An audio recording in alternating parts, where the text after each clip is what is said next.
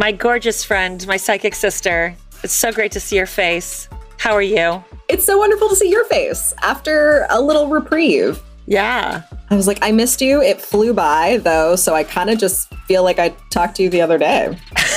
Kind of? Isn't that fucked up? It's kind of fucked up, yeah. That's just how much we're both working. It's insanity. What is going on other than that? Nothing. I was just lamenting this to Monique before we started. I was like, I have nothing to talk about because I've done nothing but like work for the past 2 weeks. I did have time to squeeze in a book. So I read. Oh. Yes. I read it in one day, though. I just like binged it real quick. I'm so jealous. It was Downtown Al by one of my favorite authors, Chuck Klosterman. It's his first fiction book that he's written, and I believe only one that he's written. He wrote for Spin Magazine for many years, and so all of his books are usually like nonfiction books about music. Very interesting, just very insightful and well-written. He does Sex, Drugs, and Cocoa Puffs and Killing Yourself to Live.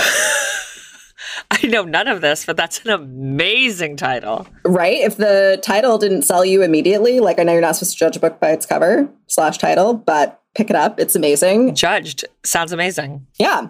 So read Downtown Al. It's phenomenal. I won't spoil anything. They are apparently making a movie about it as well. Oh. Yes. And then I picked up another book by him, The 90s, which is another nonfiction book by him. So cool. I just started that, though, and immediately was like, oh, I don't have time for this. Why did I do this to myself? On a similar note, I've been reading some, again, which I don't have time to do. Skip Hollandsworth. He writes for Texas Monthly. I think he still does. Basically, I got a Texas Monthly membership to do the Bernie story. Oh, yeah. Years ago, because he was the one who wrote the story. And he basically is the guy who covers all the in-depth Texas crime for Texas Monthly. He also wrote a piece on Candy Montgomery, which is what various shows were used as source material that I can't really talk about because of the fucking actor strike. But he's a really great, detailed, wonderful writer. So Texas Monthly, I get like emails every, whatever week and almost always they'll do a flashback to Skip Hollandsworth story. And I'm like, fuck yeah. And then it'll be like 20 pages. I'm like, God damn it. Fucking time for this. But they're just like 40 tabs open on my laptop. Like things to get to. Oh my God. Yes. That is my life. On that note, I found out that you can run out of Safari tabs on your phone. I do this every day. It's 500 tabs and I run out of them every day. Monique, when I realized, I was like, oh, girl, you got to get your shit together. You have 500 tabs open. My shit is emphatically never together. Ever. This is why we get along so well. 500 tabs. I just use it as like an extension of my brain. So like when people tell me things or like restaurants or recommend things, I'll just like keep it open. But I realize now I probably should clean up my alternate brain here because it has too many things going on, clearly. How am I going to remember it, Amy? I don't know. I know. It's very true. I'm not. That's the answer to that question. Just going to wipe that slate clean. Oh, what about you? You had a trip? I did. Girl, I didn't even remember that. I did have a trip. Also, I'm stone cold sober for all this. My brain is fried. Yeah, I went to New Orleans, which I adore. I love New Orleans so much. As if you guys have listened, everyone here knows. I went with a friend of mine, Meredith. Hey, girl. It was just great.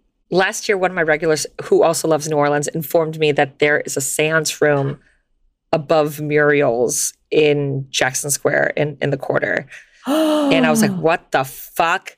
And I was like, how the fuck do you get in there? He's like, oh, you just like go to the bar and like just get a drink and be like, oh, it's the seance room open. They let you in. I was like, what the fuck? So of course I went, and hilarity. So I go to the bar with my friend Meredith, And I don't even remember how the fuck this happened, but the bartender, who's a grade A asshole, decided to mansplain murder to me, which is hilarious, given literally fucking everything. Did that need mansplaining? Like, I'm pretty sure we all understand the concept at this point in time. And I was just wildly amused because of everything about it. Everything about it was insane. So I was like, I will fucking talk to you for like 8 hours and just make you sound like an idiot, but you're too stupid to realize you're a fucking idiot. And I will revel in this. And then I'm mocking you. Yep. Right. I love that. But Meredith is a healthy person, and she's like, I don't like this. I want to leave. And I was like, totally, girl. That's fine. You're like, you That's don't the better fuck choice. with this guy for 8 hours? Like, come on. Which ultimately was the better choice because we went to the seance room, and Amy, it is the things that dreams are made of. Of course it is. It's literally called the seance room. Like, it's like very Bordello-y. ooh. And I'm sending you pictures right now. Sold. You had me at Bordello. And I was like, I am going to move in here and live here for the rest of my life. Monique. Girl. Like, where do I sign my lease? Let's fucking go. Literally. This is like very swanky. It was very swanky. And then they have 2 sarcophagi when you walk in, his and hers. Oh, okay. Just got to that picture. And I was like, this is everything I fucking want in my life. Yes. This is beautiful. Mm-hmm. Yeah, girl. Oh, it's a vibe. So when we get our fucking lives together and go to New Orleans together, I'm fucking taking you there. Yes. It was like sometime next year. At some point, maybe. Who knows? So yes, I went to New Orleans. New Orleans is always amazing. It's always amazing. Even when Delta canceled an entire day of flights, so we lost a day. Oh, no. But it doesn't matter because I still got to go to New Orleans. There you go. So yeah, it was great. We stayed at this stunningly beautiful hotel called the Hotel St. Vincent. It was like Art Deco dream come true. I love that. I love Art Deco. So, Oh, yes. Yeah. It was fantastic. And actually, a couple of announcements. A different Meredith, one of our listeners, just gave birth to a baby. Congratulations, Meredith. And Orlando and Chantel, who are very good friends of mine and are also listeners of the pod, also welcomed twins recently. Oh, congratulations and also good luck. Yeah. And the twins were very excited to meet them, which I get it because they're both lovely human beings. So they showed up quite early. That we were planning out the baby shower, and I was like, JK, kids are here. You're like, hi, I know you have plans, but actually, I got to get out of here. Thanks. Right meow. Yep. Right meow. Also, possibly even more exciting than this, yesterday, I met a woman who, for real, dated Billy Joel. Girl. Did I just get full body chills from you telling me that? 100%. Obviously. So I was introduced, it was like, randomly, I was out with someone. We ran to his neighbor and he introduced me. And I was like, oh, this is so-and-so. And I was like, hey, girl, what's up? Nice to meet you. And then we like sat down and he was like, P.S. She dated fucking Billy Joel. And it's like, shut the fuck up. And you're like, did you know? Yeah. And he was like, I literally listened to the episode yesterday. And I was like, oh, great. Okay. So we're like, this isn't just like a random factoid you're giving me. There's context to this. I love this. So now it is my quest to befriend said woman and then just get all of the hot Billy Joel goss over Prosecco. Yeah. All right. I have no doubt that you're going to be able to accomplish this task, and I can't wait for you to tell me everything. I feel good about it. I'm going to go out on a limb and say she was never possessed by Billy Joel via injection. He probably gave her another injection. Ayo! Did you guys miss us? I don't know. That remains to be seen. But it was wildly exciting. And I really appreciate that the person I was with was not weirded out by the unbridled excitement when he gave me that information that I showed and displayed. I love it. No, as they shouldn't be, because that is wonderful information to share. Yes. Yeah. That's amazing. I'm going to guess she's also going to say that he wasn't affiliated with the mafia in any way, shape, or form. So probably not. Yeah. Apparently he would show up to pick her up in a limo and everyone's like, oh shit. I mean, it's Billy fucking Joel. Yeah. It's Billy fucking Joel with Billy Joel money. Yeah. And she's a fucking smoke show. So I fucking get it. Get that Billy Joel I D. love that. Yeah. Yeah. Okay. You have to tell me everything. Yeah. I mean, I think this is like a long-term plan because I'm also going out of town tomorrow. That's fine. You got to lay the foundation. Like, yeah. Just be like, hey, girl, what's up? Just randomly come across her in the hall. Hey, what's up? How you doing, girl? Hey. So funny to find you here in your place of residence. That I don't live at. Exactly. Oh my gosh. Oh, man. Yeah, that's the really exciting news for me. I love that. All that was so exciting. Babies, Billy Joel, like what's not to love? Girl, literally. Fuck. Yeah. I was like, that's amazing. I liked that news. That was very like heartwarming and just very nice. It's nice to come back to. Yeah, exactly. Nice news.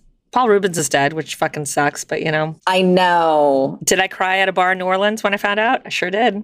Did you? No. Yeah, I'm emotional. I get it. I get so emotional, baby. All the time. I do love that about you, though. All the time I'm emotional. It's not my favorite. Because I am not, and I need some of that in my life. Mm-hmm. Let's be real. It's just been stifled down, girl.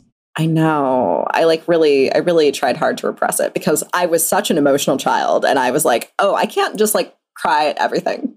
I should probably stop that. Oh, see, I'm just not emotional like around something very serious, like with my family, because I found out I disassociate.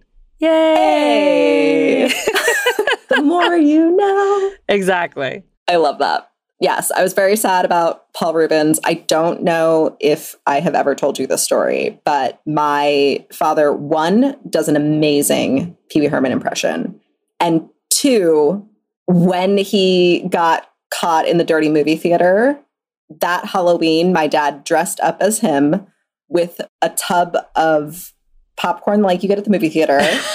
Oh, God. With a hole cut out of the bottom and a bottle of Jergens in it. And he went around to a bunch of Halloween costume contests and won a bunch of money that year because of how fucking spot on his impression is. I love that. It's amazing. He sent me a picture of him dressed as that, and I am also going to send that to you. I love that. Oh my God. It's phenomenal. Okay, he does not have the tub of popcorn in this picture. Oh my God. It's spot on, is it not? It's jarring. I know. He does the voice perfectly. It used to kill me as a kid. It still kills me now. Like, I love it so much. I love everything about that. Yeah. Like 12 years ago, something like that, he did a show on Broadway. He did like live Pee Wee live on Broadway. Yes.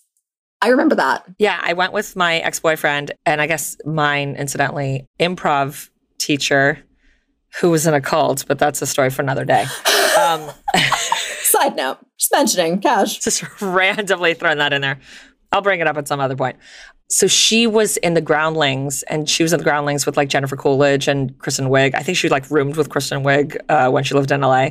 And Phil LaMarr she also went to school with Phil LaMarr. And Phil LaMarr took over for Lawrence Fishburne's role of Cowboy Curtis. So when we went, we were able to go backstage at the show.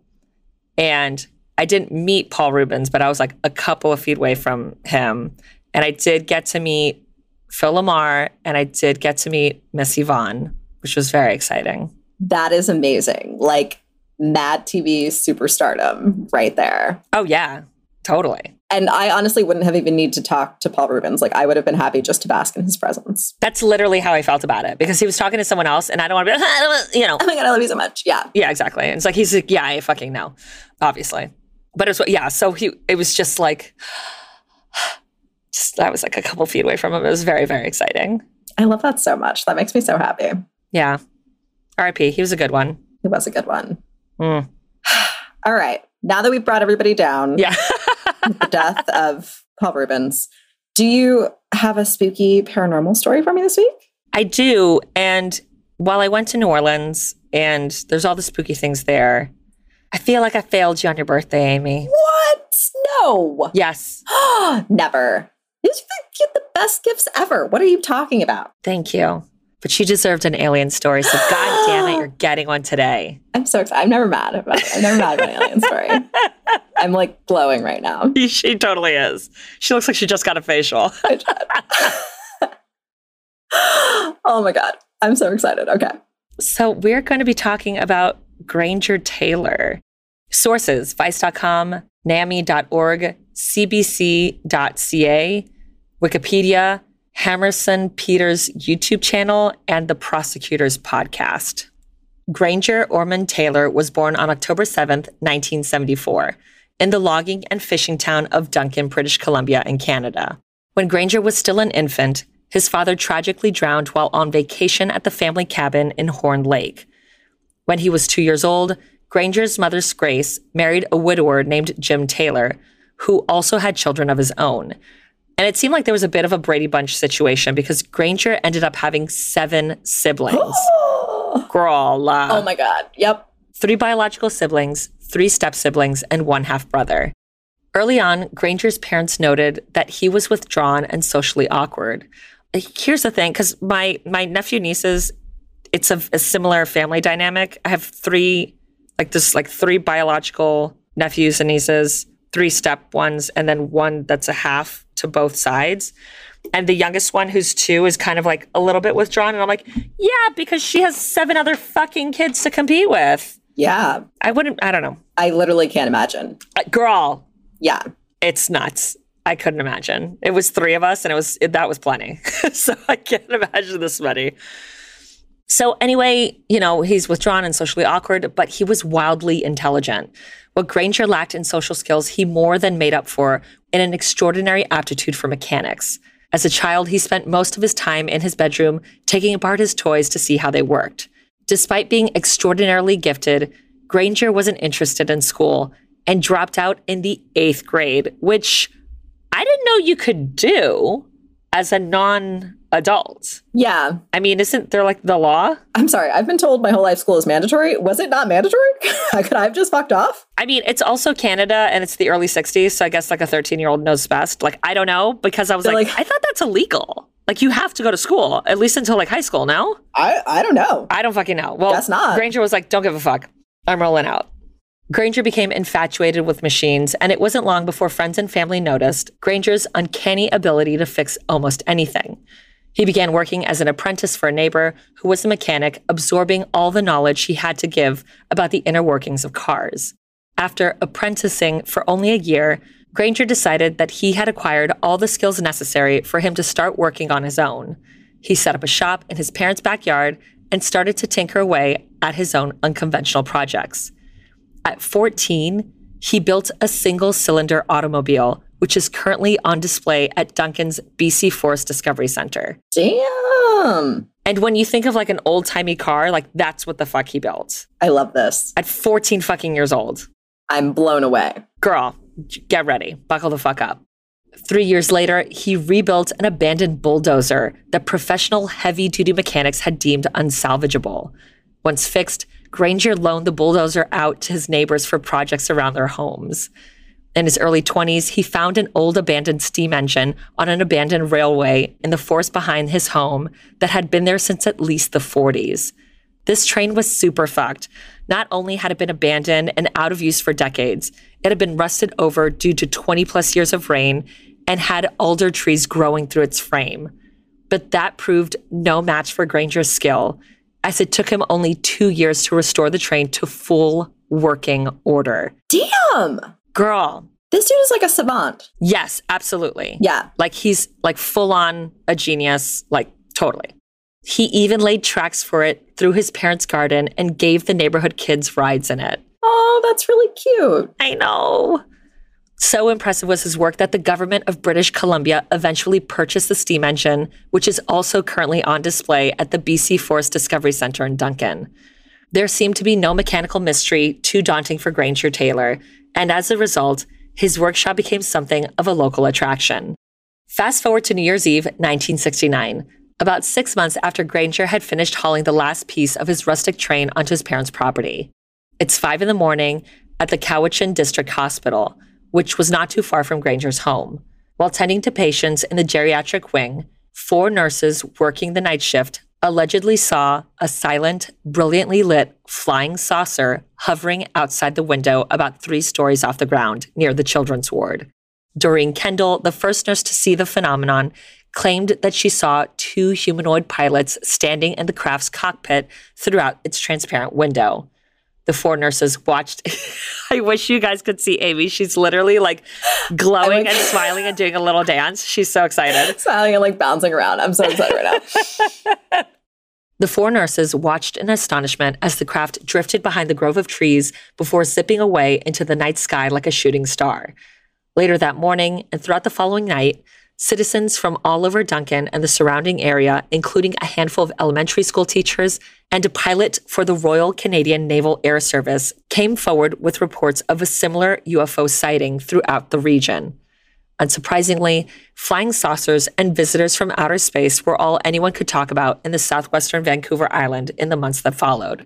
For perspective, this sighting was just 7 years after Betty and Barney Hill claimed to have been abducted by aliens in rural New Hampshire.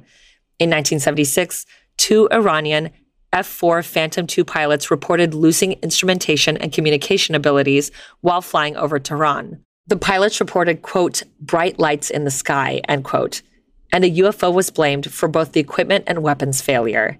By the end of the 70s, UFOs and aliens had become a cultural phenomenon, reflected in Hollywood with the release of films like Close Encounters of the Third Kind, Star Wars, and Star Trek.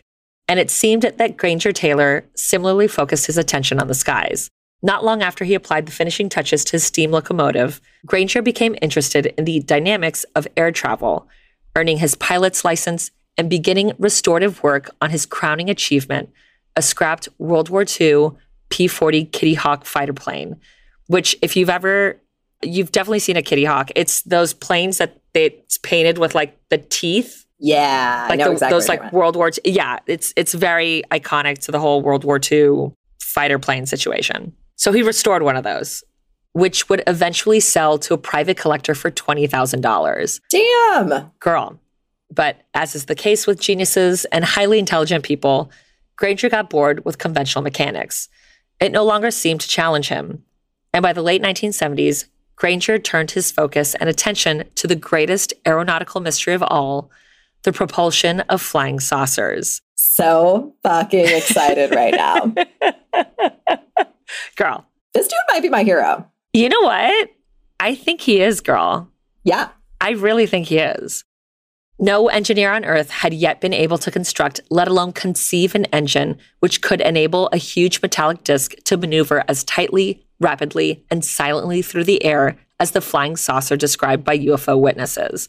So Granger Taylor made it his mission to figure out this mystery that had baffled the most brilliant minds of military aerospace and set out to construct his own flying saucer. It was around this time that Granger stopped by to visit one of his old friends. His friend had a son named Robert, who had also dropped out of school in 8th grade. But unlike Granger, Robert was definitely not a genius. But Granger took a liking to the kid. He saw himself in Robert and was like, hey, why don't you start working with me in my shop? I could teach you a bunch of things. And just like that, the 15-year-old and the 32-year-old spent every day together. Every day, Granger would come by, pick up Robert, and the two would work on various projects together. Now, if this was the true crime portion of the episode, it would be around now that the alarm bells would start going off. But as red flaggy as this situation might seem, there was absolutely nothing nefarious going on here. Granger was just a good dude looking out for a lost kid. Granger became something like a big brother to Robert, and it wasn't long before the two became best friends. Robert later said that Granger was one of the most influential people in his life. Were it not for him, Robert is certain that he would have ended up in jail or dead. As Granger's right-hand man, Robert described Granger as a genius, a mechanical savant who could build anything, fix anything, and understood the inner workings of machines on an almost supernatural level. Robert said of his friend and mentor, quote, "It was a genius bordering on insanity," end quote. In 1978, Robert helped Granger build a private office the same size and shape as a quintessential UFO. Granger scavenged 2 radio tower satellite dishes from the local dump and constructed a cylindrical building at the edge of his parents' garden, which he erected on stilts. The pair decorated the sides of the metallic structure with a lightning bolt design and a port-like window. Granger's UFO office was complete with a couch, TV, and even a cast iron wood-burning stove. Once complete, Granger stocked his new study with science fiction novels and pseudoscientific books on UFOs, which were intended to inspire him and stimulate his ingenuity. Granger spent much of his time between 1979 and 1980 hunkered down in his backyard UFO office with his books and notes trying to crack the mystery of UFO propulsion.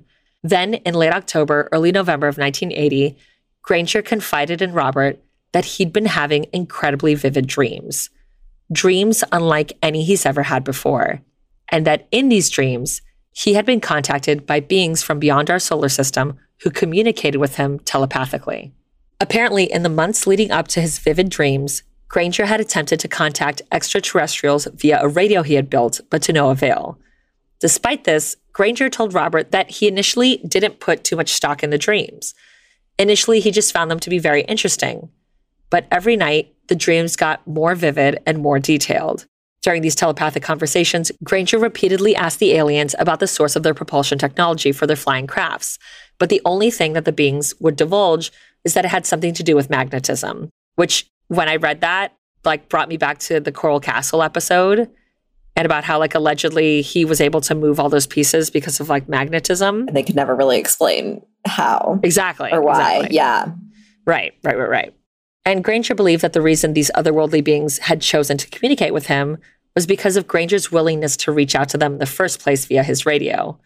Not only that, they recognized his incredible mechanical skill. And that's when Granger confides in Robert that these beings have given him an offer unlike any that has ever been given to anyone on Earth. They want to invite him on board their spaceship, put his mechanical skills to work, and take him on a 42-month-long voyage no one has ever experienced on Earth through the Milky Way. Where do I sign? Immediately. Let's fucking go. The aliens even gave him a date that they would come and get him, November 29th, 1980. But they said that they would come under the guise of a storm unlike any the area had ever seen, one dark enough and loud enough to conceal their arrival. While Robert didn't entirely believe Granger's story, suspecting that the eccentric genius had simply experienced a strange dream or some sort of hallucination, he couldn't entirely discount it either. If an extraterrestrial intelligence were to contact anyone on Earth, Granger would undoubtedly be their first choice. Granger, on the other hand, absolutely believes these dreams to be true and starts getting his affairs in order. November 29th comes, and sometime that morning, he writes a letter to his parents. Afterwards, Robert meets up with Granger, as he had done every day, and Granger reminds Robert, "It's the day of the show, y'all." And while his young friend notices that it's overcast, which isn't particularly unusual for the area, it doesn't really look like it's going to storm out, and definitely doesn't look like it's going to be a storm on the level that Granger had told him. But Granger's like, "Notarize that shit, girl. It's official. The storm's coming." Fast forward a few hours, and Duncan was rocked by a storm the likes of which no one had ever seen in living memory.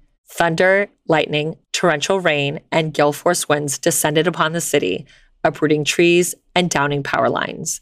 The news would later dub it the storm of the century. At 6 p.m. that evening, right before the height of the storm, Granger Taylor paid a visit to Bob's Grill, one of his favorite spots.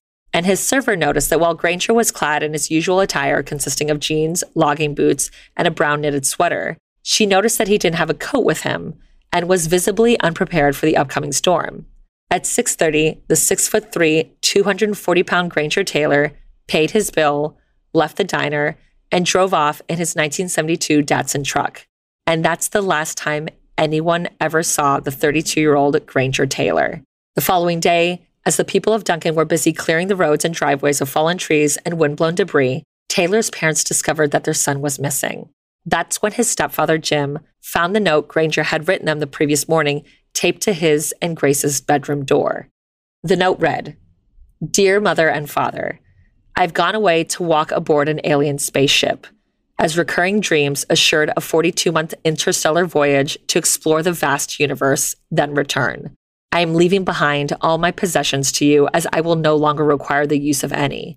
Please use the instructions in my will as a guide to help. Love, Granger." On the back of the note was a hand-drawn map that, while no one has been able to definitively decipher what the map is of, some have interpreted it to be of Waterloo Mountain, located 10 miles southwest of the Taylor home. In accordance with his note, his parents looked through Granger's will and found something curious. He had replaced the words death and deceased with departure and departed throughout the document. Not only that, Granger left behind $10,000 in cash. Jim Taylor and his sons got in their trucks and searched high and low for Granger, checking hospitals and driving lonely logging roads in the hopes of finding some clue as to his whereabouts. Despite their best efforts, they could find no trace of the missing man, nor his Datsun truck. Granger Taylor had disappeared into seemingly thin air. Months turned into years, and Granger Taylor's whereabouts remained as mysterious as it had been the morning of November 30th, 1980. Now, if you think the only people invested in Granger's disappearance was his family, have I got news for you. Everyone in the town of Duncan was invested. Everyone had their own theories, with several speculating that Granger had done the seemingly impossible and had actually boarded an alien spaceship. On June 29th, 1983, 42 months after Granger had disappeared and the scheduled date of his supposed return from the cosmos, everyone in the town of Duncan had their eyes on the skies for anything unusual. Even Granger's stepbrother Douglas, who worked for the Canadian Coast Guard at the time, sat out for half of the night on the deck of his patrol boat, scanning the sky for any sign of Granger and his alien spacecraft. However, his promised ship failed to appear. Then, in March of 1986, 6 years after Granger's disappearance, a municipal works crew discovered an artificial crater 600 feet in diameter off Mount Prevost Road, which overlooks northwestern Duncan. Scattered in the vicinity of the crater were rusted and discolored fragments of what appeared to have once been a truck. A wheel was found in a tree 60 feet off the ground, and a license plate that went with Granger's truck was found embedded in a tree. The local Royal Canadian Mounted Police subsequently investigated the scene and discovered 2 shards of what proved to be human bone, not far from the depression. Given that it was 1986 and the DNA profiling still wasn't a thing, the remains could not be definitively confirmed. But many Duncan residents, including the police and several members of Granger's family, believed these bones to be the remains of Granger Taylor.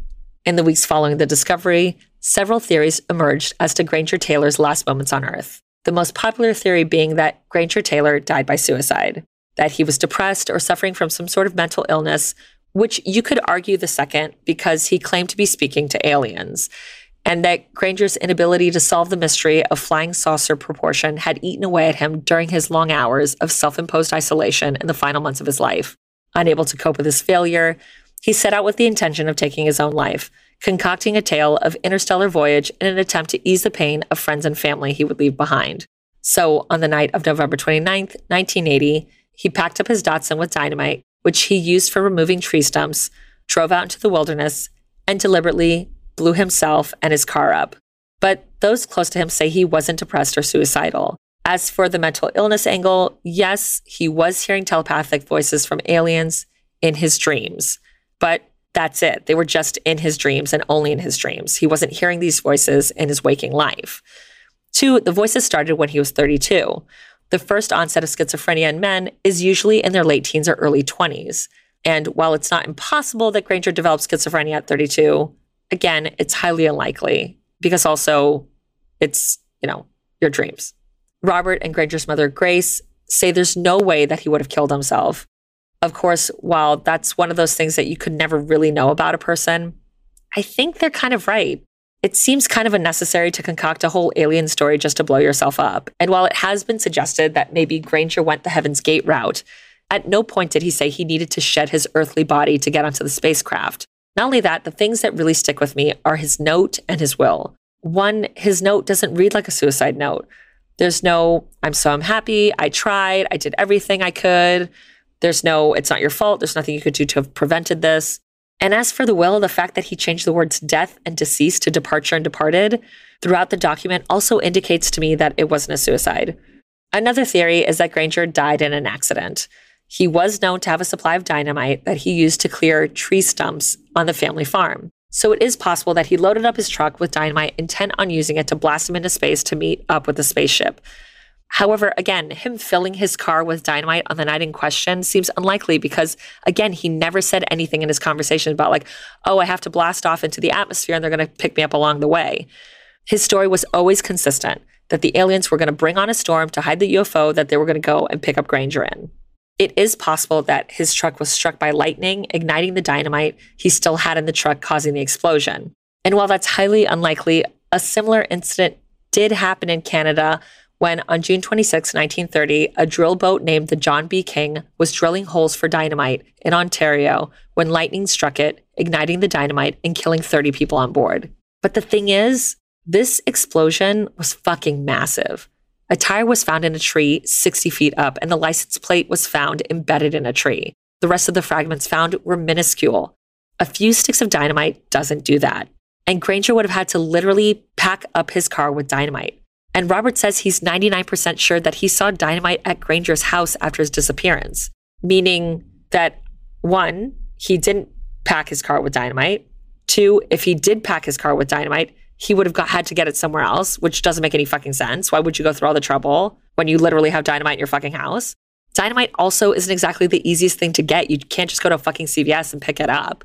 It's the type of thing that when you buy it, the store sells it to you and they keep a record of your purchase in case you wild out and do some crazy shit with the dynamite. That's responsible, yeah. Absolutely. But there are no records of Granger Taylor buying dynamite on the day he disappeared or immediately before. However, there are those who doubt whether the remains found at the blast site belong to Granger Taylor or his truck at all. The Mounties found fragments of a blue truck. The thing is, Granger's truck was pink, Pepto-Bismol pink, which I'm obsessed with. What? Okay, I love this guy. I fucking love this guy. I fucking know, Amy. I fucking know. Robert and a friend of his painted Granger's truck that color before he went missing.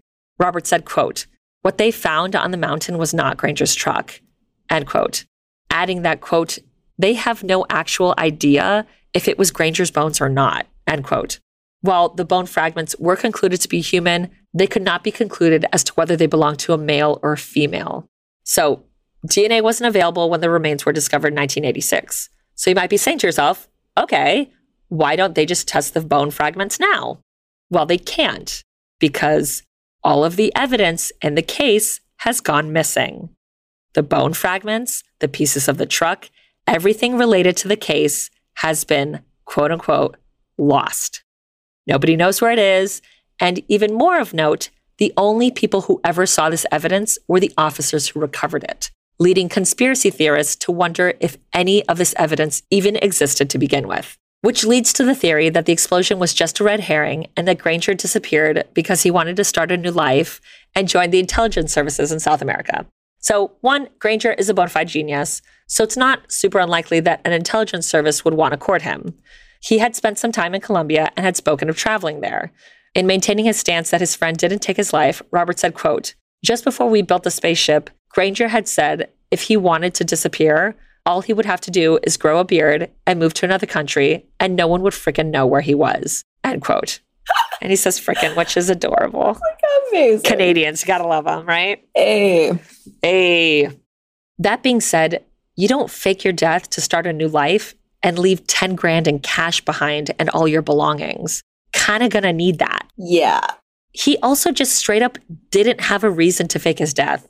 He wasn't in debt or any sort of financial trouble. He wasn't in trouble with the law or had any of the other reasons why people usually opt to disappear. Granger was also really close with his family, and it seemed like he wouldn't have had a problem being like, I'm over living in Canada. I'm going to move to Colombia. I'll fucking send you a postcard when I get there. He was a single man with no real ties to Canada, so it's not like he had to be deceptive about moving. However, if he did indeed join the intelligence service in South America, it is possible that they told him that he couldn't tell anyone that he was leaving, and they faked his death to make him disappear. Then there's the last theory, that Granger Taylor did exactly what he told everyone he was going to do and boarded a spaceship. So Granger liked to smoke weed and used LSD and was apparently using LSD as much as every day leading up to his disappearance. Holy fuck, dude. Girl. That's a vibe. Okay. It's a vibe. We're getting into it. Now, while on the surface, it may look like that's an item in the he was psychotic and delusional column, I'm going to argue that it might actually be in the Granger totally made contact with aliens and boarded a spaceship column. See, back in the 1970s, 2 physicists suggested that it might be possible to establish psychic links across great distances, enabling people to communicate with and even view entities across the globe and maybe even the entire galaxy. This concept was called remote viewing, and this theory was taken so seriously that the United States Department of Defense and the CIA launched a secret program called Project Stargate to investigate the potential for psychic phenomena in military and domestic intelligence applications. Amy's so excited. I love all this. I'm like dancing around. I have like both hands in the air. I'm ridiculous. I wish all of you guys could see this. This is so wonderful. To boost the supposed psychic powers of remote viewers, the military prescribed them with a performance-enhancing drug, LSD. Apparently, one doctor working on the project stumbled upon a barrel with 700 million doses of LSD inside, which, what? Jesus fuck. The fuck? That had a street value of over $1 billion. The CIA was known to contaminate the water supply of unsuspecting towns and just sit back and see what would happen. And if you thought, which is fucking wild, and if you thought members of the CIA were immune from being drugged themselves, it became a known thing to never drink from the punch bowl at the CIA holiday party because it was more than likely laced with LSD. And there is an excellent series about this that came out in 2017 starring Peter Sarsgaard that I can't name because of the actors' strike, but it's available on Netflix if you want to get into the wild shit that the CIA did with LSD and MKUltra. The official position from the US government is that nothing came out of Project Stargate and that it was a total failure. But conspiracy theorists maintain that not only did it work, but it worked quite well, and that government work and research with LSD, remote viewing, and telepathic communication continues to this day. Coincidentally, or not, the US government was working on Project Stargate while Granger was having these experiences. Okay. That just gave me chills. It gave me chills. So another thing that needs to be discussed is the time frame. Granger explicitly told Robert and wrote in the note to his parents that he would be gone for 42 months. However, 42 months later, Granger failed to show. And so this is one of the reasons, too, that people are like, this didn't work out. He didn't fucking do this. The only person who wasn't surprised by this was Robert, because prior to his quote-unquote departure, Granger explained that while the trip would be 42 months long for him, it wouldn't be for everyone else. Why is that, you ask? Well, according to Einstein's theory of relativity, time dilates for objects traveling near the speed of light. So we're getting sciencey and we're getting nerdy, girls. Talk nerdy to me, Monique. I'm loving all of this. The equation for time dilation is you take your velocity, aka how fast you're traveling, and you're going to divide it by the speed of light. So our current physics tells us that we can't travel faster than the speed of light. So your velocity number is never going to be greater than the speed of light. However, we do know that our current physics is wrong, or at least not complete. Anyway, as you approach the speed of light, this equation will tell you how much time is passing for you versus how much time is passing for them.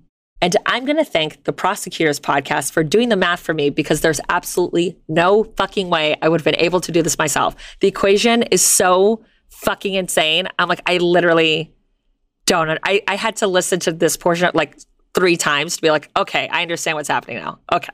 Hashtag not a fucking scientist. The joys of quantum physics. Yeah. Not for everyone. Girl, exactly. I love quantum physics. My brain is just like, girl, what? What? I think quantum physics is fascinating. I love it. And the little bit that I know when I explain to people, like everything, like most things are empty space and it's just a bunch of vibrations and it makes it look like things are solid. They're like, what the fuck are you talking about? Like, I swear I'm not on drugs. This is just quantum physics. It's like, you sound crazy. It's like, but I'm actually correct. Thank you. I'm actually like scientifically correct. So let's imagine that Granger is traveling at 99.7% the speed of light.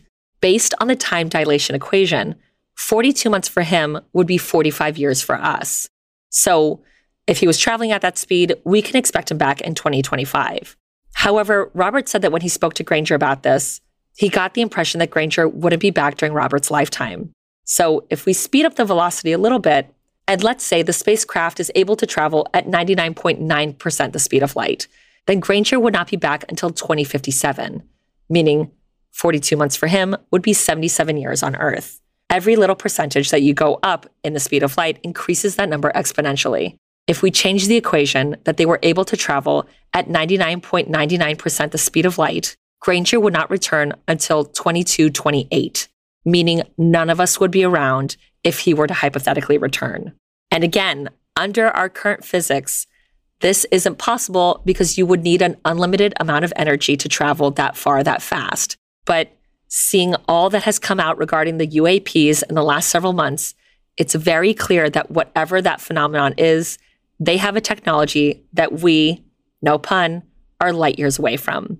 Couple that with the fact that Granger predicted a storm so loud and violent that a spaceship could come down, pick him up, and no one would be the wiser a month in advance. Our fucking weather apps can't accurately predict if there's going to be rain in an hour or not. And of course, all of this could just be a coincidence. But as you're very well aware by now, I don't believe in coincidence. For those of you who live in Canada, the CBC released a documentary about Granger Taylor in 2019 called Spaceman. I tried to watch it and download it, but it's one of those like, this is not available in your region bullshit. But if you have seen it, you live in Canada, I know we have Canadian listeners, let a biddy know what the fuck is up with that documentary. And that is the mysterious disappearance of Granger Taylor. I am the happiest girl in the whole wide world right now. I have had nonstop chills. Monique, there was aliens, there was acid, there was quantum physics. Yeah. Like, I'm actually just speechless and blown away. So this is your last very belated birthday gift. You fucking nailed it again. This might be one of my favorite stories that you've ever done. And that's saying a lot. You know what? Fucking same. I am so deeply intrigued by this. Yeah. I kind of just hope he comes back in our lifetime. I do too, obviously. Have you ever done LSD? No, I have actually not. That is one of the few drugs I have not participated in, because as I've heard, it's a very long trip and I don't have time for that. It's like 13 hours and like, that's like a whole fucking day. So no, I have not. But I know people who have. I've heard some wild shit. Sure.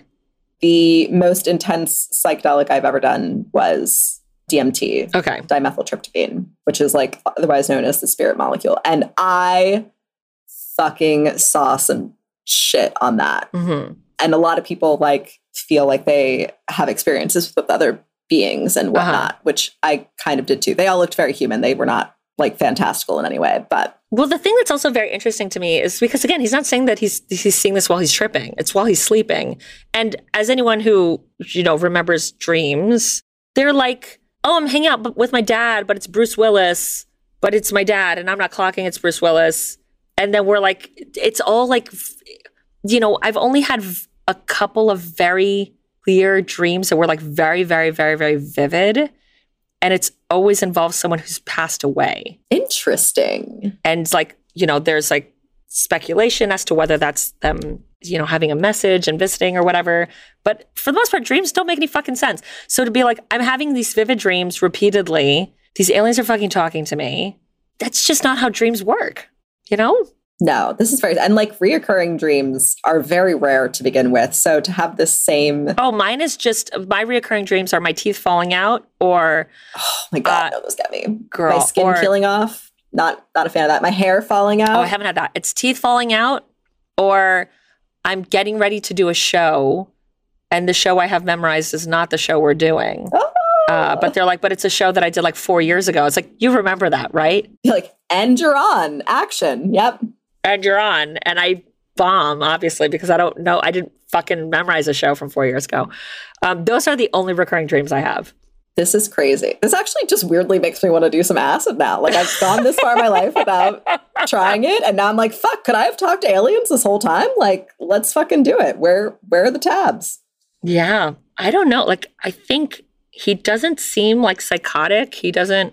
Like a lot of his family is like, he died by suicide and that's just it. We all have to fucking move on. But then there's like Robert's like, no, that is not what the fuck happened.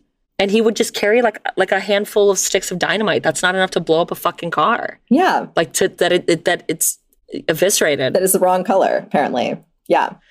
There was a thing that it was like, well, maybe the explosion like burned off the paint.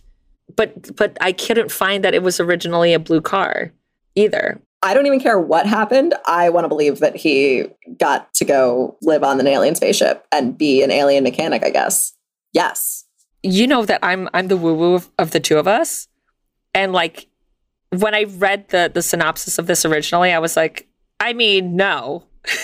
He did not go.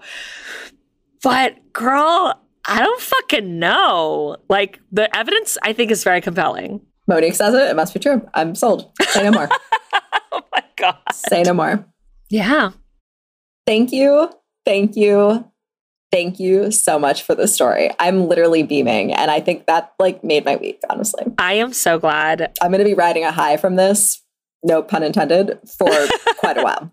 I'm so glad. I really wanted to give you an alien story. So the last, because I was looking for like an alien true crime related story. Does such a thing exist? Heaven's Gate, probably. Yeah, okay. And then and then this came up, and I was like ready to do it for the crime. And I was like, there isn't a crime that happened here. But I was like, but you know, so I listened like I researched like half of it. And I was like, okay, I'll just save it for like my next paranormal rainy day. And that was before I got into like all the shit of like, is he actually on a fucking spaceship right now? I fucking hope so. I bet he's living his best life if he is. I think so. He's like, this is what I was born for. Yes. And given that like all this shit that's come out in the last several months with the UAPs. Right? All the whistleblower shit? I love it. Girl. And the biological material of non-human origin. What the fuck? What the fuck? What the fuck? I know. Granger fucking knows. Granger fucking knows. Girl. Beaming. I'm like speechless. I can't even. I love you. Words. That's it. I love you for this. Thank you so much. Of course. I really enjoyed researching this, incidentally. I really enjoyed it. I was like, it was nerdy with science, and there was aliens and drugs. It was like all my favorite things in one. Amazing. I'm obsessed with you. I'm obsessed with you. You know me so well. To be fair, I didn't know drugs was going to be part of it till I got into the thing, and I was like, I guess it is all of Amy's. It's like never mad about that, girl. So yeah, there you go, girl. That was amazing. My cheeks hurt from smiling so much. I know, you're so adorable. You're so cute. Adorable. I love you. Thank you. Now I feel bad because I feel like I'm going to bring everybody down with my weird true. Yeah, because you're going to traumatize us. I am too, kind of. Because it's been 2 fucking weeks and Amy's like, I'm fucking going hard, bitches. Buckle the fuck up. Amy's head is in her hands and she's laughing because I know her. We all know her at this point.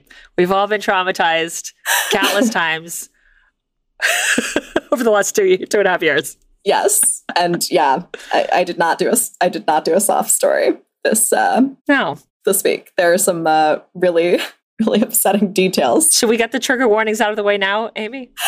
The worst part is like, I don't even know what to trigger warning without like giving anything away for the story. So it's could you just do like a little trigger warning like right before it gets real bad?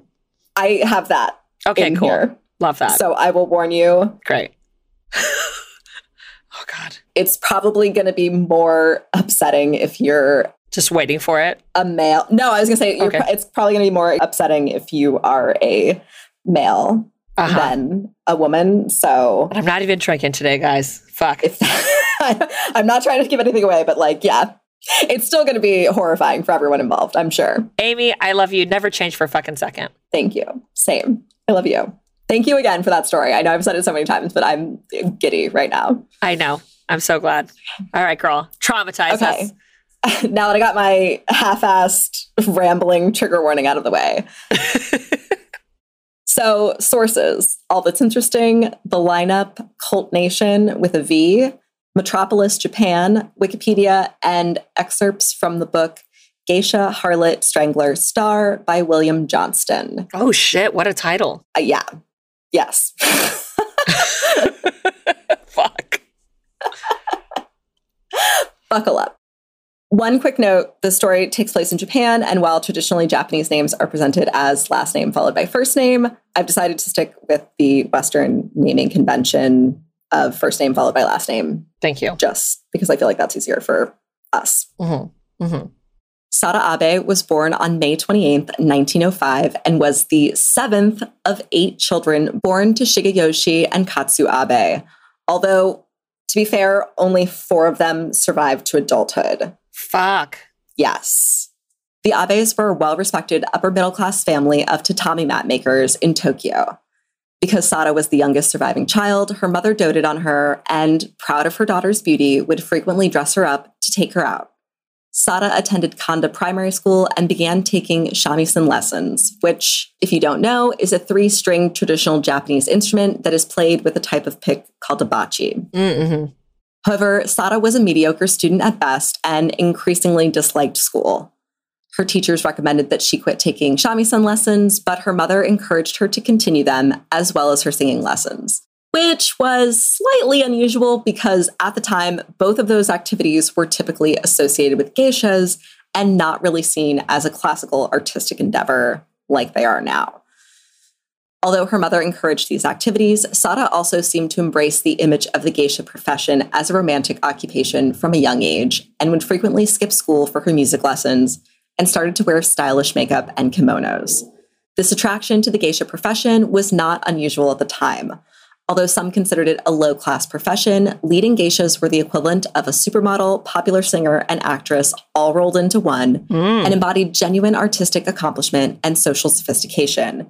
And contrary to popular belief, didn't necessarily involve sexual activity. Right. Though sometimes it did, usually by geishas who were considered a lower rank. So when you got to the kind of that stardom level, you were basically a performer. Yeah.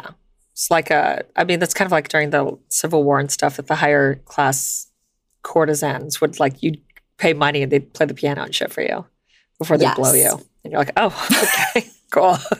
Thanks.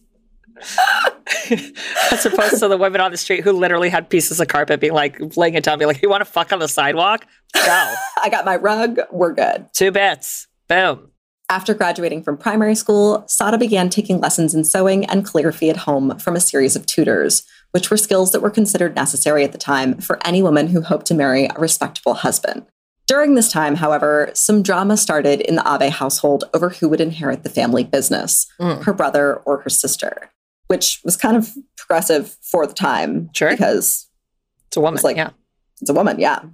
Because of this, her parents frequently sent her out of the house to play on her own, and as a result, Sada spent much of her childhood unsupervised in downtown Tokyo.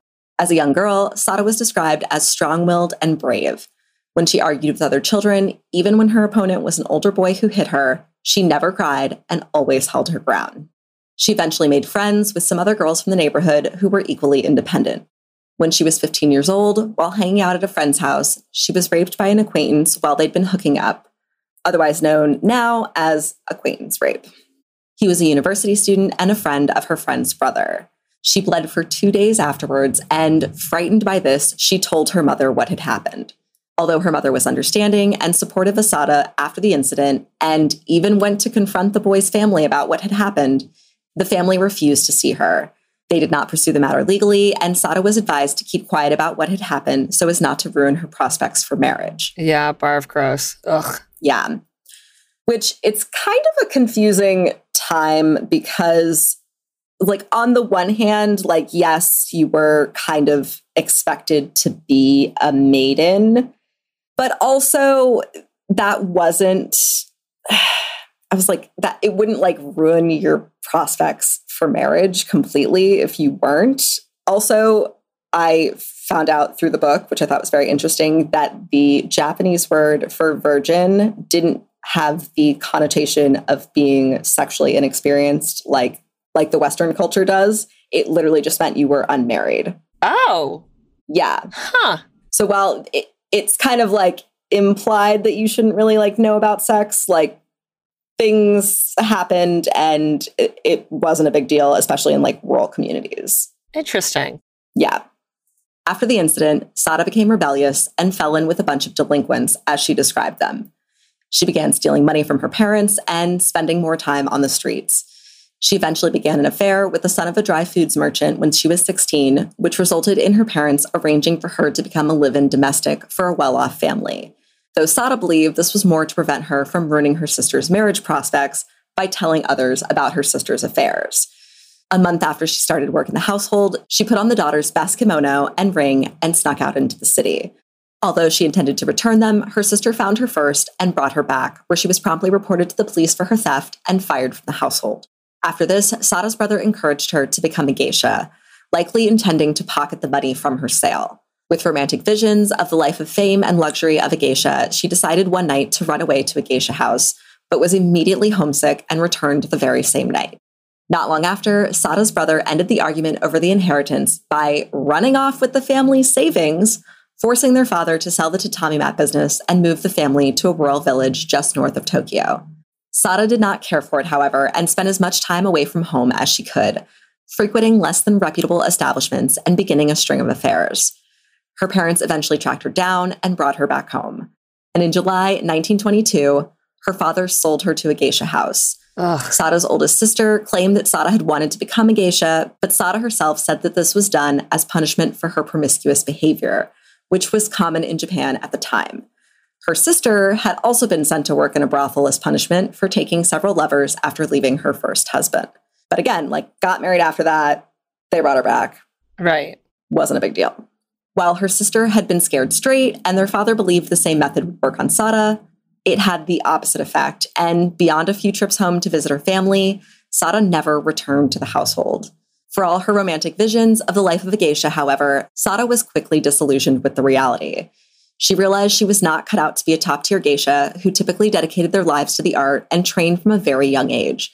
So she remained a low-ranking geisha, and as such, one of her main duties was to provide sex for clients. And unfortunately, after 5 or 6 years of sex work, Sada contracted syphilis from one of her clients. This led to an increase in testing and physical examinations, which eventually caused her to abandon her career as a geisha to work in the Tobita brothel district. During this time, she developed a reputation for being difficult. She stole money from clients and fled the brothel several times, but was repeatedly tracked down by the well-organized, quote-unquote, legal prostitution system. After 2 years, however, Sada eventually succeeded in escaping and began working as a waitress. But as you can imagine, the wages weren't nearly as good. Yeah. So in 1932, she returned to unlicensed sex work. In October 1934, the unlicensed brothel where she was working was raided and she was arrested. However, a well-connected friend of the brothel owner arranged for her release and, because he was attracted to Sada, asked if she wanted to become his mistress.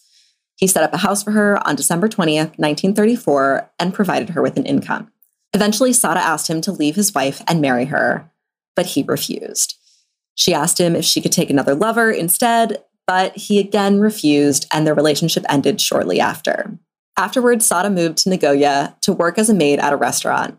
While there, she became romantically involved with a customer at the restaurant named Goro Omiya, who was a professor and banker with political aspirations. But since Sada knew the restaurant would not tolerate a maid having sex with a client, she once again returned to Tokyo in June. Omiya met up with her there and in January 1936 suggested that Sada could become financially independent by opening a small restaurant.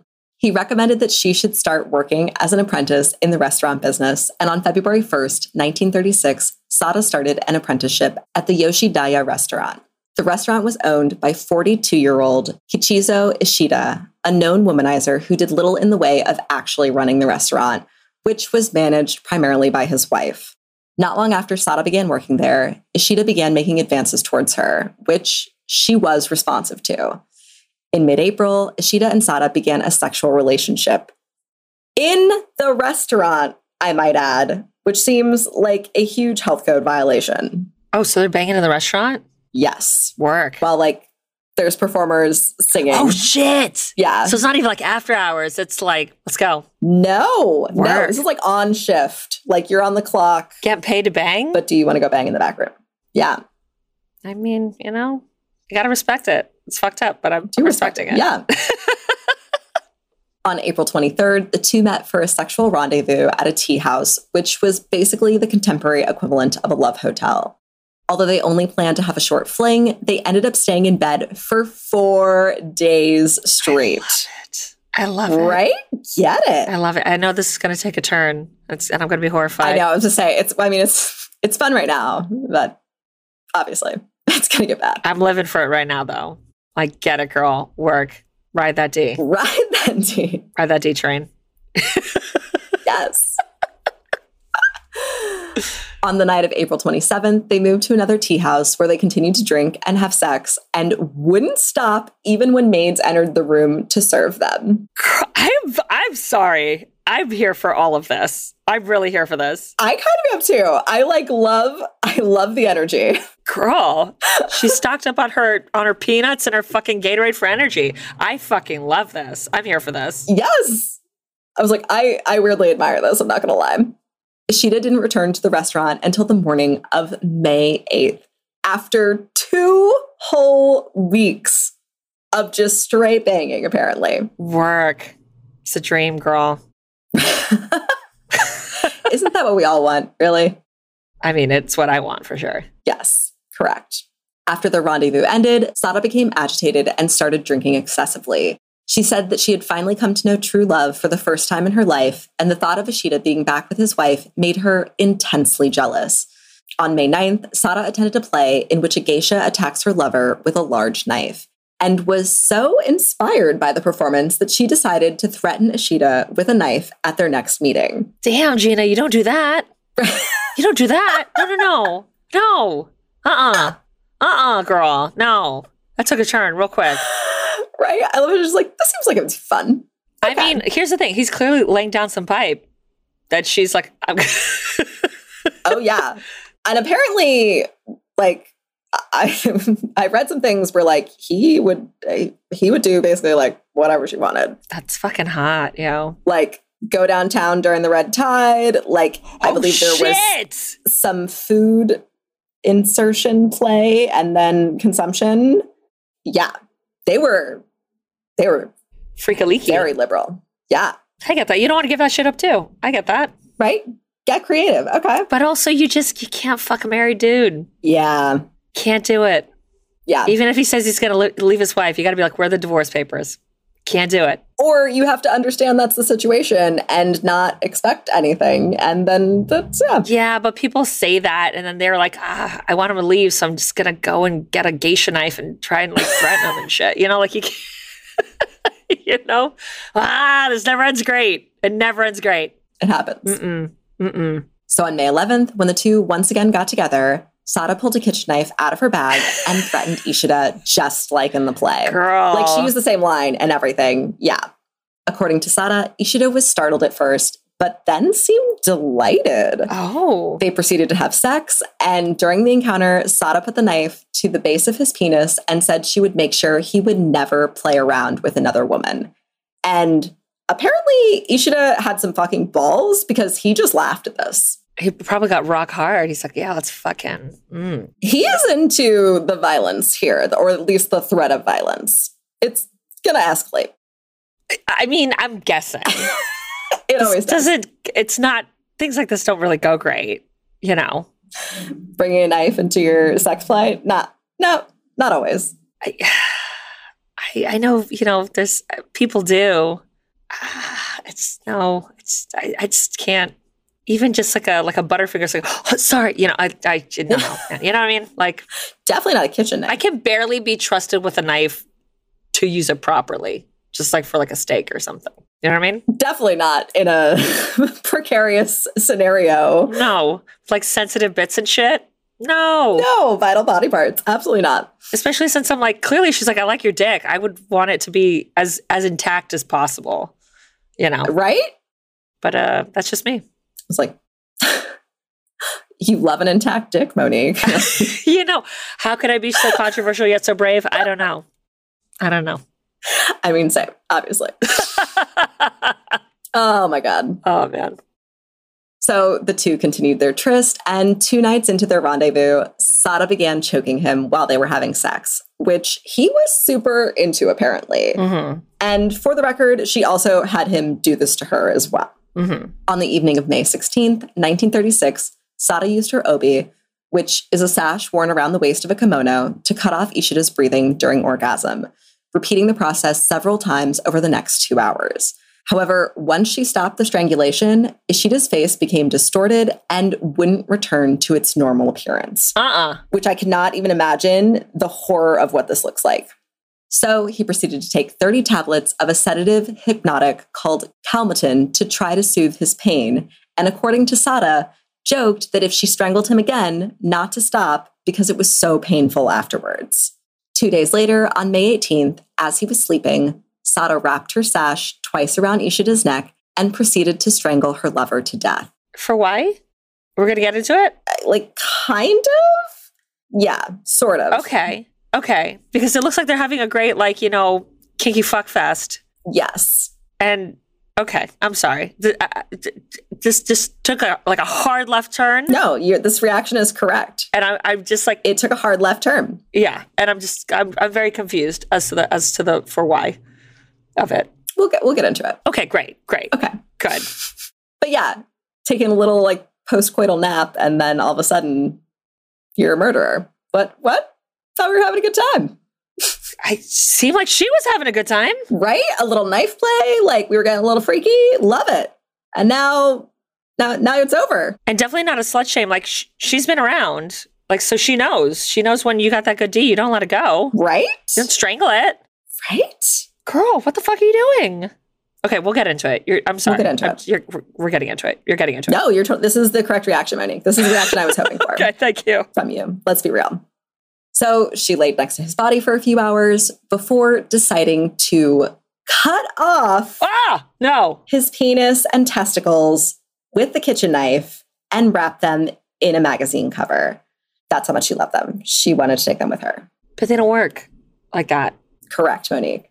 Not that I've ever fucked a dismembered penis, but I'm speculating wildly here. They don't work. Yeah, and yet somehow you are 100% correct. Look at that. It's like, girl, like we're not even into the half of it now. Okay. Girl, okay. Oh my God. I can't even. Okay. All right. Okay.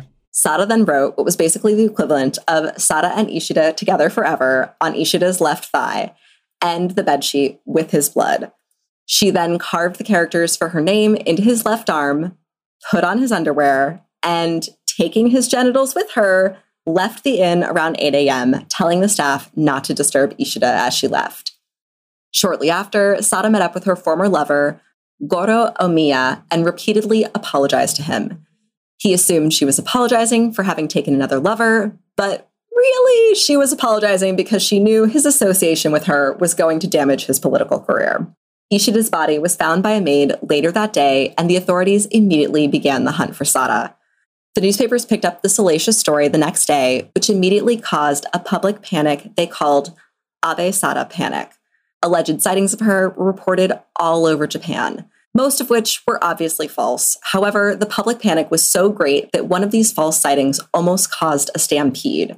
As Sada had predicted, Goro Omiya got swept up in the media frenzy and was investigated by the police for his possible involvement in the murder. Although he was released, his involvement with her immediately destroyed his political career, and he was forced to resign from his political and academic posts, eventually disappearing from public view altogether. On May 19th, the day after the murder, Sada, seemingly unconcerned, spent the day shopping and went to see a movie. The following day, she checked into an inn under a pseudonym where she had a massage and drank a few bottles of beer before writing farewell letters to Omiya, a friend, and Ishida, since she planned to commit suicide the following week. Okay, here's your real trigger warning, because here's where it's going to get really fucking disturbing and upsetting. After writing her letters, Sada then proceeded to unwrap Ishida's severed genitals. She then put his penis in her mouth and tried to insert it inside of her. Correct, Monique. Your face is correct. Yes. Technically necrophilia, but like very weird necrophilia? Yeah. I know. Monique is clutching her pearls, her jaws on the floor. I know. I knew that I was doing this to everyone today, too. Sorry. Does she say why? Like, that's how much she loves his dick, Monique. She doesn't want to give it up. She still wants it. That's not how dicks work, though. Oh, I am fully aware. And apparently, I don't know that if she didn't realize this or what, but she kept trying. She realized it didn't work and tried multiple times after this still. Yes, correct. I know. There are no words, Monique. That's just my defense mechanism. There are no words. There are no words. When Sada finally gave up on this necrophilic endeavor, she decided to flee to Osaka and jump from a cliff on Mount Ikomo while holding on to Ishida's penis. Like she wanted to die with it, basically. She could have just like not killed him and kept fucking him. Was that just never an option for her? This is a very fair question, Monique. We're kind of going to get into it, but it's also one of those things where you're like, I mean, that still doesn't really make any sense. Sure. At 4 p.m. on May 20th, police detectives responding to a tip they'd received arrived at the room Sada was staying in. Even though she immediately admitted to being Sada Abe, the police shockingly weren't convinced. So she showed them Ishida's severed genitals as proof. Can you imagine? You're like, yeah, I'm the person you're looking for. And they're like, we get that a lot, actually. And then she's like, oh, wait, do you want to see my memento? Yeah, girl. Pearls are clutched. The story is wild. Yeah. Yes. Sada was arrested and police began their interrogation. When they asked her why she had killed Ishida, one of the officers said she became visibly excited and that her eyes sparkled in a strange way. She told them, quote, I loved him so much. I wanted him all to myself. But since we were not husband and wife, as long as he lived, he could be embraced by other women. I knew that if I killed him, no other woman could ever touch him again. So I killed him, end quote. But then you don't get to have him either because he's dead. Right, but nobody else can have him either, Monique. And I kept the important bits, which are not functional. That don't work. My grandfather was a big joke teller, and he used to tell this joke about like a much older man dating a younger woman, and then the friends going to the man being like, you know, she's fucking around on you, right? And his response would say, it's better to eat chicken between two than shit by yourself. That's amazing. Okay. That's great. Like, no one gets the dick. And I get that, but you, most importantly, don't get the dick. Yes. And if she's under a dick spell, which I mean, who among us, right? Dickmatized. Happens. Dickmatized. Totally. It happens. And like I said, she's had her experiences. So she's not, I'm guessing she hasn't encountered anything like this magical dick. Why didn't you just kill the wife? Sorry, I'm not condoning that, but like that makes more sense. Monique. Yeah, obviously. Girl. That made so much more sense. So much more fucking sense. I have no idea. This reasoning is not sound. No, it is not. From the knife-wielding woman who cut off her lover's penis. Shocking.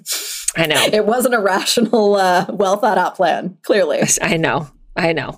This just doesn't, I'm trying to make it make sense in some way, and I understand it intrinsically doesn't. It does not. She basically said that she just did it out of love. Like, she loved him so much, she didn't want anybody else to have him, so she was going to kill him. But she doesn't get the D anymore. Correct, Monique. And it's all about the D. Like, why? Don't give up like a D girl.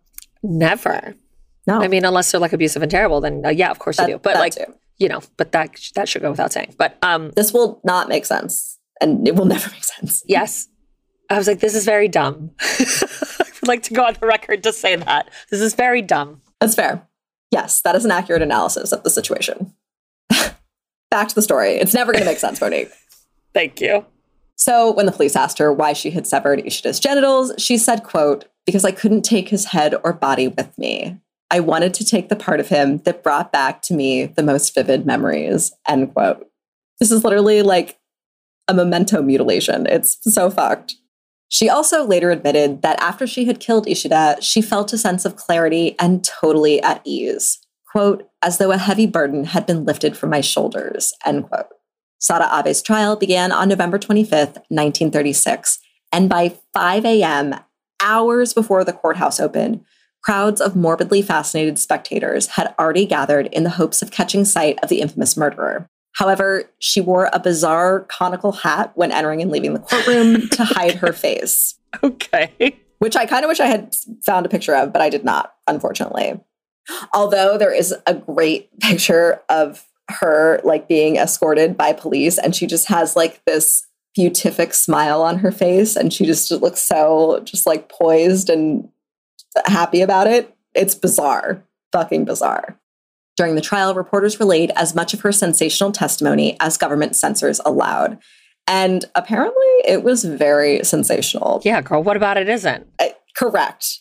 But even one of the 3 judges who tried her case admitted to being aroused by the explicit details presented in court, which, awkward. Can you imagine, like, under a robe that you just see, like, he's just pitching a tent? Right? In the middle of a fucking trial? What the fuck? Like, sir. What the fuck? Sir. Could you put your penis away, sir? That's what I was going to say. Put your gavel away. This is a court of law, ma'am.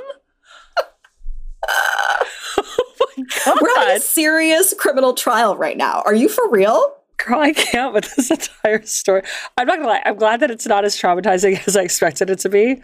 I didn't expect there to be this many chuckles. What the fuck is the story? That's honestly kind of what I was hoping. It was one of the things where I was like, this is horrifying and deeply upsetting, but also I feel like Monique and I will get a kick out of this. What the fuck is the story? It's bananas is what it is. Clearly. Although Sada Abe pled guilty to the charges, numerous witnesses were called, including Sada's sister, to provide testimony in the case. And Ishida's severed genitals were presented as evidence. Girl. Yes, correct. So they're just like in a fucking jar of formaldehyde or whatever the fuck, and they're like, here it is, this is dick and balls. I guess so. I guess better than wrapped in a sheet of magazine paper. A fucking newspaper? Yeah. Like the weirdest doggy bag ever. I can't. Oh! Oh, I know. I hate myself for that. I'm sorry. I think I just made Monique throw up in her mouth a little bit. I'm sorry. Despite Sada's objections, her lawyer insisted that she had been insane at the time of the murder. On December 21st, 1936, Sada Abe was convicted of murder and mutilation of a corpse. Before receiving her sentence, she addressed the court saying, quote, "The thing I regret most about this incident is that I have come to be misunderstood as some kind of sexual pervert. There has never been a man in my life like Ishida. There were men I liked, but none made me feel the way I did toward him," end quote. Though the prosecution demanded 10 years and Sada herself requested the death penalty, she was ultimately sentenced to just 6 years in prison for the murder. What the fuck? I know. Insane, right? That's because that judge was pitching a tent. He was like, right? He was maybe I got a shot with her afterwards. He's like, I can wait 6 years. All right. Oh. The judge explained his decision by stressing the role that Ishida had played in the events leading up to his death and Sada's mental state at the time. Sada Abe served her sentence at Tochigi Women's Penitentiary. Her sentence was reduced on November 10th, 1940, due to good behavior, however, and she was released exactly 5 years after the murder on May 17th, 1941. Yeah, this bitch only got 5 years for this. Wild. I mean, she did get released during World War II, so like Japan's not having a great time. Not great, no. After she was released from prison, Sada entered an identity protection program. Because her real name was universally known, the courts had obtained police cooperation in sponsoring a pseudonym so that she could gain employment and create a stable life for herself. The police also made it impossible for anybody to trace her through the usual legal means. Although the newspapers reported her release, they also said that she had been taken in by a society for the protection of women. Sada attempted to return to a normal life, assuming her alias and taking work as a maid, but was eventually fired when her employers learned her true identity. She then became the mistress of what she described as a quote-unquote serious man. But again, the relationship ended after several years when his family found out who she really was. So the mistress part was fine, but it was just that it was the mistress with the dick cutter. Yeah. That was the issue. Yeah.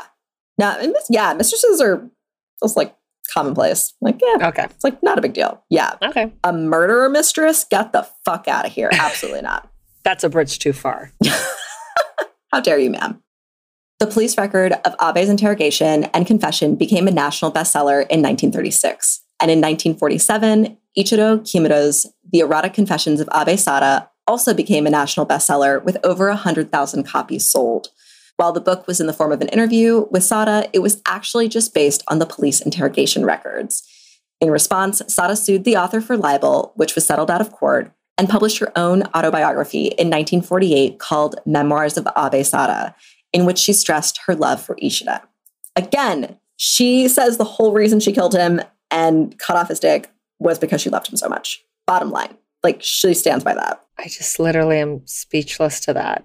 Because I could even see in a warped way, like if I can't have them, no one can bullshit that you hear all the time, which is fucking nonsense. But I could even see like that warped logic. The dick cutting though. Step too far. That I cannot, because when Lorena Bobbitt did it, it's like this man sexually assaults me on a regular basis. And this is like the main instrument of my pain.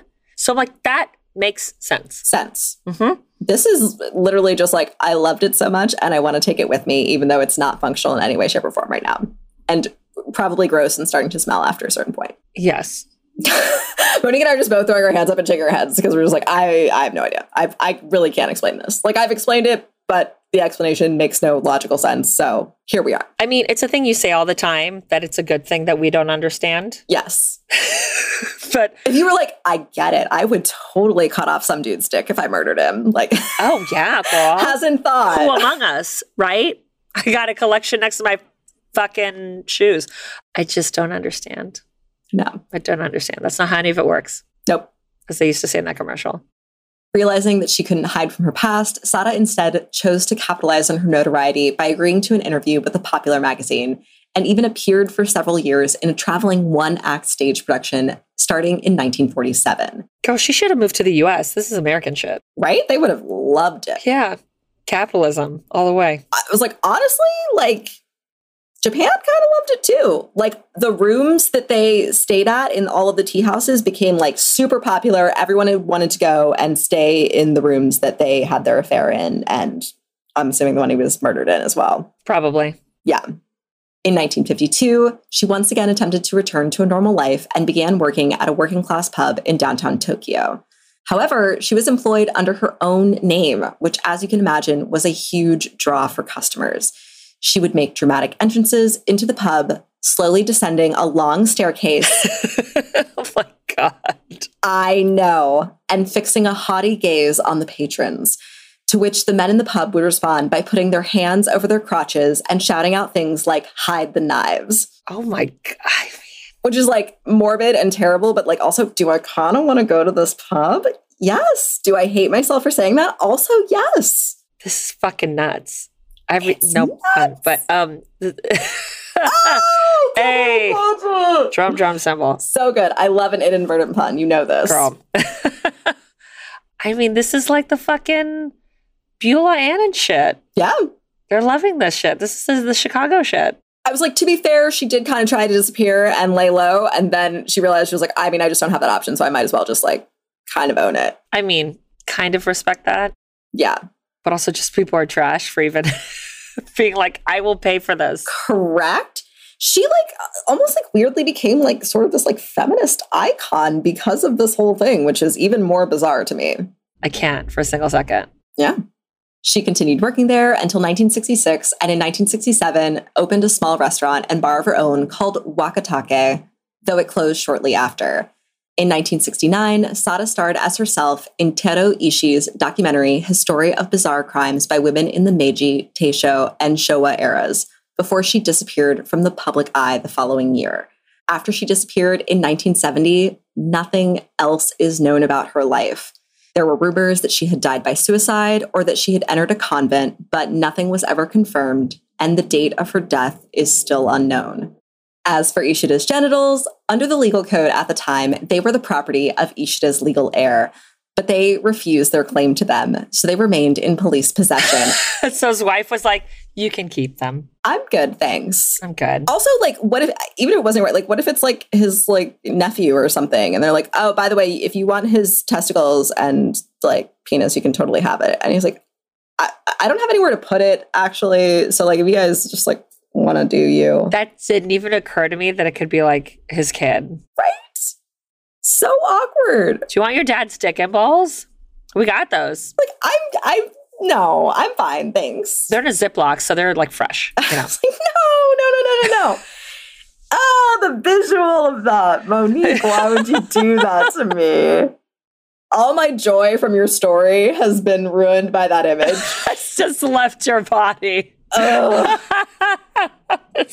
This story's insane. Mushing around. I can't. Apparently, after the heir refused their claim to them, they were moved to Tokyo University Medical School's Pathology Museum for public display. Can you imagine? No. I think most men would probably not. I mean, you wouldn't know it with the amount of fucking dick pics that are just sent with reckless abandon. But I would imagine that most men wouldn't want their most sensitive areas on display forever. No, definitely not.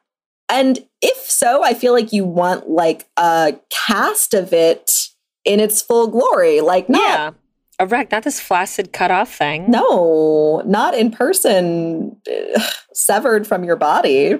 No. And mystery of all mysteries, sometime after World War II, they mysteriously vanished. And just like Sada Abe herself, were never seen again. I'm going to say the Nazis took it. Oh my God. They thought that it was like some relic of like the past that could bring them like some culty shit. Yeah, cult shit with it or something. You might be right. I think so. Oh shit. Speculating wildly. I love it. Speculate away. And that is the insane story of the murder of Kichizo Ishida by Sada Abe. Nothing could have prepared me for that story. Oh, I know. I'm like so proud of myself right now. It's ridiculous. I'm really glad that it's not your normal traumatizing route. I tried not to go too crazy. I appreciate that. It's noted and it's appreciated. I thought we could have some moments of levity within the situation, despite the horror of the crime here. This story's insane. Like top to bottom. It's insane. I was like, bottom line, period, full stop. Yep. Say no more. It's fucked up because there are things that I do respect about her. I feel the same way. I got it. We're on the same page here. I mean, always, but it just doesn't work if it's not attached to a blood flow system, or like a hydraulic or something. It needs something. A popsicle stick in there or something like, I don't know. Something. Yeah. Oof. So yeah, sorry to all the gents out there. The penis carrying people. There you go. So I'm sure that was not a fun one. No. I haven't heard a story that insane in a very long time. So thank you for that, Amy. Ayo! You're very welcome. It was great, though. I read it and I was like, Monique and I will, 1, be horrified, and 2, get a few laughs out of this. I know for a fact. Yes, because it's insane. It's insane. Thank you again for your story, though. Like, I got you. Beaming. I'm so happy. Again, there are no words for how happy I am. Yay! And thank you guys so much for listening. This is Another Fucking Horror Podcast. I'm Monique Sanchez. And I'm Amy Traden. You can find me on the gram at PinUpGirlMo. You can find me at Lobotomy, and that's Lobot.Amy. Follow us on the gram at Another Fucking Horror Podcast. Every 6 episode, we do a True Listener Tales episode where we read your true, crazy, personal stories. So if you have one or you just want to say hi, email us at anotherfuckinghorrorpodcast@gmail.com with a period instead of the U and fucking. Thank you guys so much. We're so obsessed with you. Thank you for being flexible and giving us those 2 weeks to get our shit somewhat situated. But we're here. We're back with a vengeance. And don't forget to keep it cute. And keep it creepy. Bye. Bye.